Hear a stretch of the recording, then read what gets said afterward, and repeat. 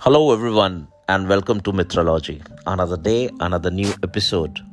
Now, this episode is known as Beyond an MBA. Why I named this? Because yes, I have done an MBA, and काफ़ी अच्छे जगह से किया है. My MBA college name is Institute of Rural Management, Anand. It's the best in the country when it comes to the rural management faculty, and I say this with a lot of pride. So what happens that when you do an MBA ना बहुत सारे subjects आप सीखते हैं. You learn about marketing, you learn about finance, you learn about HR, you learn about operations management, and there are a lot of technical things which you grasp on. But फिर MBA करने के बाद मैंने आज 9 साल काम कर लिया. 8 साल कोर सेल्स में काम किया. From last 1 year I am working in product management. So I would say आपने MBA में जो पढ़ा, जो भी टेक्निकल चीज़ें पढ़ा, वो वैसे तो काम का ही है और बहुत जगह पे उसकी एप्लीकेशंस भी काम आती हैं. बट अपार्ट फ्रॉम दैट ये काम करते करते इन द फील्ड मुझे पता चला दैट और मैंने रियलाइज़ किया that there are various skills which you don't actually learn at MBA college, which after you work and keep on working आप उसको फील्ड पे सीखते हैं.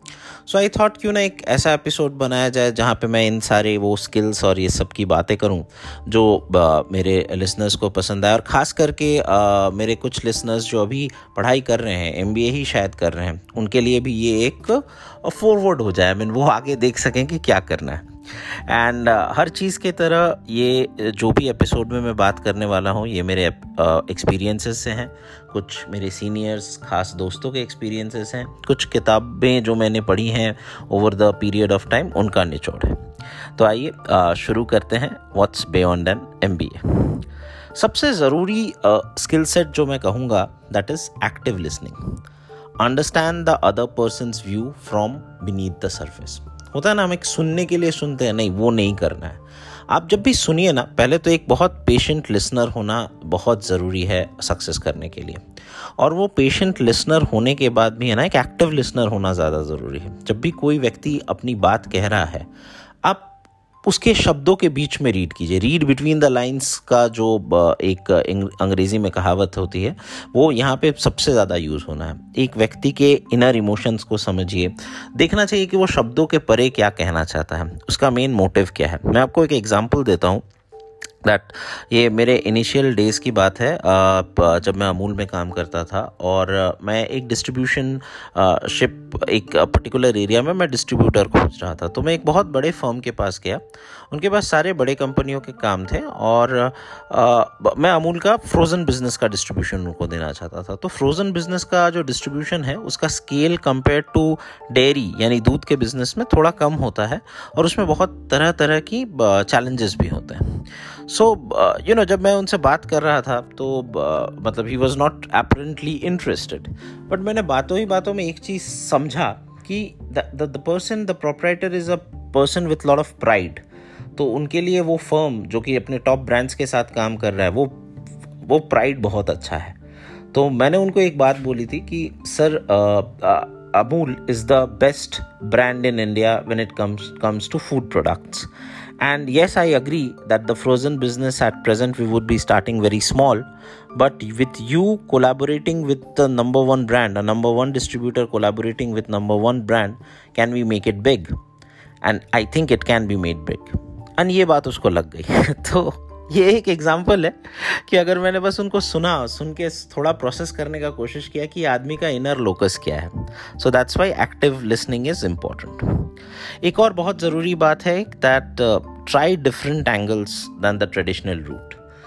बहुत बार एक सेट पैटर्न हम कॉलेज में सीखते हैं और हम उसको जाके अप्लाई करते हैं और बहुत बार रिजल्ट्स आते हैं और बहुत बार रिजल्ट्स नहीं भी आते हैं एंड हम थोड़े हताश से हो जाते हैं कि क्यों, अब क्या करें भाई.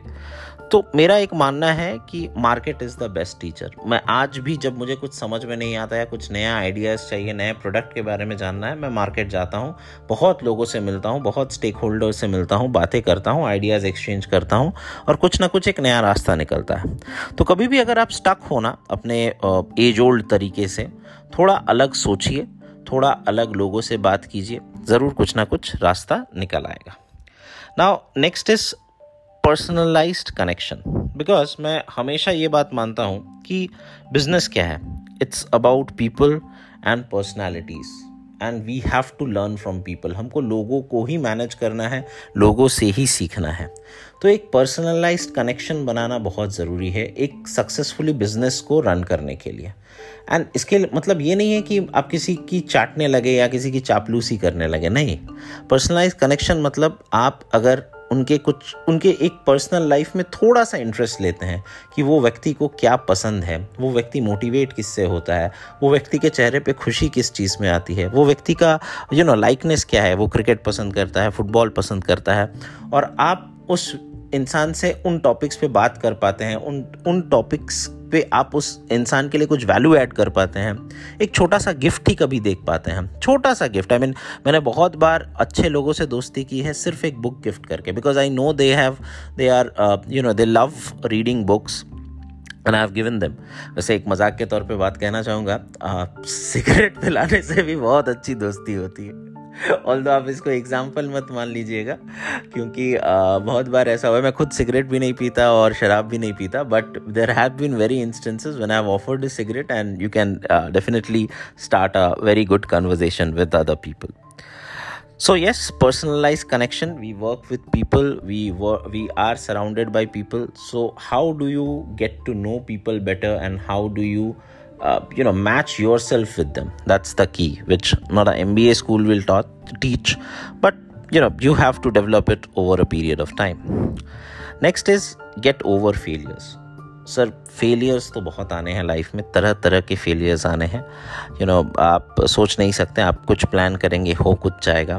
सो ठीक है, टफ होता है इनिशियल डेज में फेलियर्स लेना, एक प्रेशर भी बिल्डअप होता है, but keep walking and use that failure as a zeal. आप उस फेलियर को एक फ्यूल की तरह यूज़ कीजिए कि मैं बाउंस बैक करूँगा. That's is very important thing. Timing is very important. बहुत बार ऐसा चीज़ होता है ना, हम कहते हैं ना, यार ये जो टेक्नोलॉजी थी ये अपने समय से बहुत आगे थी, या आपने बहुत समय से पहले आ गई. ऐसा भी हो सकता है. मैं आपको मेरे सेल्स के एंगल से बताता हूँ कि आप एक पर्टिकुलर डिस्ट्रीब्यूटर या फिर एक पर्टिकुलर जगह पे अपना डिस्ट्रीब्यूशन एक्सपेंशन करना चाहते थे, बट उस समय आप जितने भी इंपॉर्टेंट स्टेक होल्डर्स के पास गए, they were occupied with something, तो इसीलिए उन्होंने आपका काम नहीं लिया. लेकिन ऐसा नहीं है कि आपका आइडिया गलत था या आपने जो प्रोसेसेस किए वो गलत थे. उनको ज़रूर संभालना चाहिए, उनको इवैल्यूएट करना चाहिए, और फिर एक अच्छा टाइमिंग देखना चाहिए कि फिर कब मैं जाके ये एफर्ट मांगूँ. सो मेरा वही मानना है कि, और ये लाइफ में भी है, वो कहते हैं ना, समय से पहले और किस्मत से ज़्यादा कुछ नहीं मिलता. तो किस्मत की बात तो हम अपने एफर्ट्स पे छोड़ देते हैं, बट समय तो हर एक के लाइफ में एक आता ही है. So timing is very important. ये भी चीज़ हमको समझना चाहिए और उसके हिसाब से काम करना चाहिए. एक इज़ साइलेंस इज़ अ की एट्रीब्यूट. मैं ये चीज़ सीख रहा हूँ, हर दिन सीखने की कोशिश कर रहा हूँ और बेटर होना चाहता हूँ. कम बोलिए, हर बात बोलने की ज़रूरत नहीं है. जो पॉजिटिव्स और अच्छी बातें हैं उनको ज़्यादा हाईलाइट कीजिए. बाकी समय पे आपका silence is the best jewel. मैं बहुत बार ये चीज़ पढ़ चुका हूँ. तो अगर आप सिर्फ पॉजिटिव्स की बात करें, उन पॉजिटिव फीचर्स को इन्हांस करें, नेगेटिव की बातें ना करें, तो बहुत हद तक आप एक डील क्लोज कर लेंगे. आप जितना कम बोलेंगे ना, लोग ये सोचते हैं कि जितना कम बोलें और सही बोलें, तो लोगों के बीच में आपका एक इम्पोर्टेंस बढ़ता है, आपकी बातों का इम्पोर्टेंस बढ़ता है. So that's why silence is important. अब ऐसा नहीं है कि किसी भी मीटिंग में आप एकदम चुप ही हो जाए, बट तभी बोलिए जब ज़रूरत हो, और अच्छा बोलिए. ये भी मैंने एक चीज़ सीखा है जो शायद किसी किताबों में ना मिले, but that has been a very helpful part in my journey. A very important thing is focus on quality and don't grow or don't hold on to something more than the bandwidth you have.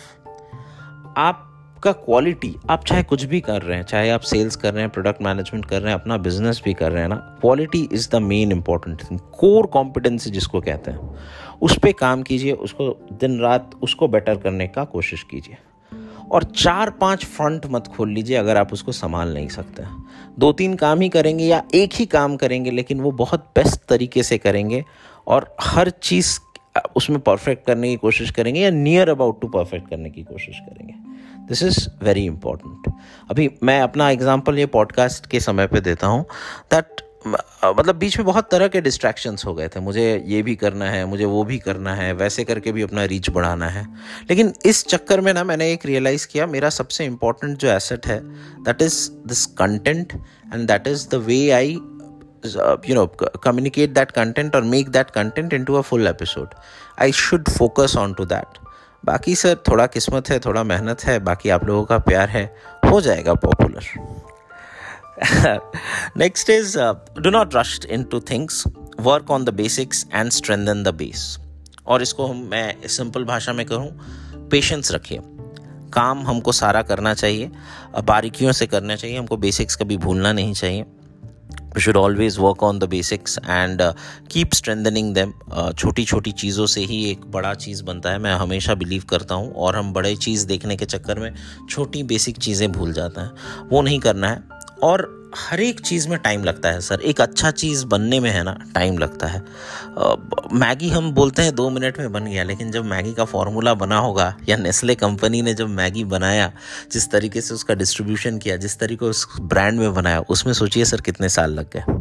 तो patience होना बहुत ज़रूरी है और निरंतर प्रयास। I always believe that show up every day and have patience, that will always help. एक बहुत इंपॉर्टेंट चीज़ है that all work no play makes Jack a dull boy. So काम काज हर चीज़ चलता रहेगा, लेकिन जो चीज़ें आप पसंद करते हैं, चाहे वो किताबें पढ़ना हो, चाहे वो फिटनेस हो, कुछ भी हो, आपको उसमें अपने लिए समय देना है। एक स्केड्यूल बनाइए और वो शेड्यूल को फॉलो करने का पूरा कोशिश कीजिए, नहीं तो फिर वो शेड्यूल बना के क्या फ़ायदा होगा। हाँ, थोड़ा फ्लेक्सिबल भी रहना पड़ेगा, क्योंकि हर शेड्यूल फॉलो भी नहीं होता है। थोड़ा ज़्यादा समय हमको निकाल के रखना चाहिए हर एक चीज़ के लिए, क्योंकि कुछ चीज़ें जो है ना स्टैंडर्ड से थोड़ा ज़्यादा ही समय ले लेती हैं। तो बी इट कोई मीटिंग है वो लंबी खिंच सकती है, कोई डेडलाइन है वो भी डेडलाइन तो नहीं खिंचता है, बट आपका अगर आपने सोचा होगा कि एक प्रिपरेशन मोड की इतने दिन में मैं ये काम कर लूँगा, हो सकता है वो थोड़ा आगे चला जाए। तो you should be flexible, but you should always have a schedule and you should try your best to adhere to the schedule, and most importantly de-stress, most importantly regroup, अपने आप को समय देना चाहिए अनवाइड करने के लिए, तभी तो आप फ्रेश हो पाएंगे। Lastly, I would say live and enjoy the moment, be grateful and be hopeful. जितना मिला सर, जैसा मिला बहुत अच्छा मिला, इससे ख़राब भी हो सकता था, तो इसीलिए जो मिला वो बहुत अच्छा ही मिला, मैं सोचता हूँ। बहुत लोगों को ये भी नहीं मिलता है, तो उसके लिए भी भगवान को बहुत थैंक्स है, चाहने वालों को थैंक्स है। And let it go is a very important term मैंने सीखा है। चीज़ों को जाने दीजिए, कोई सेटबैक या कोई बुरी आदत या फिर कोई बुरा थॉट, बुरा एक्सपीरियंस लेके बैठने से कोई फ़ायदा नहीं है सर। लेट इट गो, जाने दीजिए, थैंक्स बोलिए और एक आगे के सवेरे की तरफ देखिए। तो यही था इस एपिसोड में। Apart I mean what MBA college couldn't teach me, और रादर वो ये सिलेबस शायद वहाँ नहीं था, वो मैंने फील्ड से सीखा and it has really helped me. So and I hope जो लोग भी सुन रहे हैं शायद आपको भी ये एपिसोड पसंद आएगा।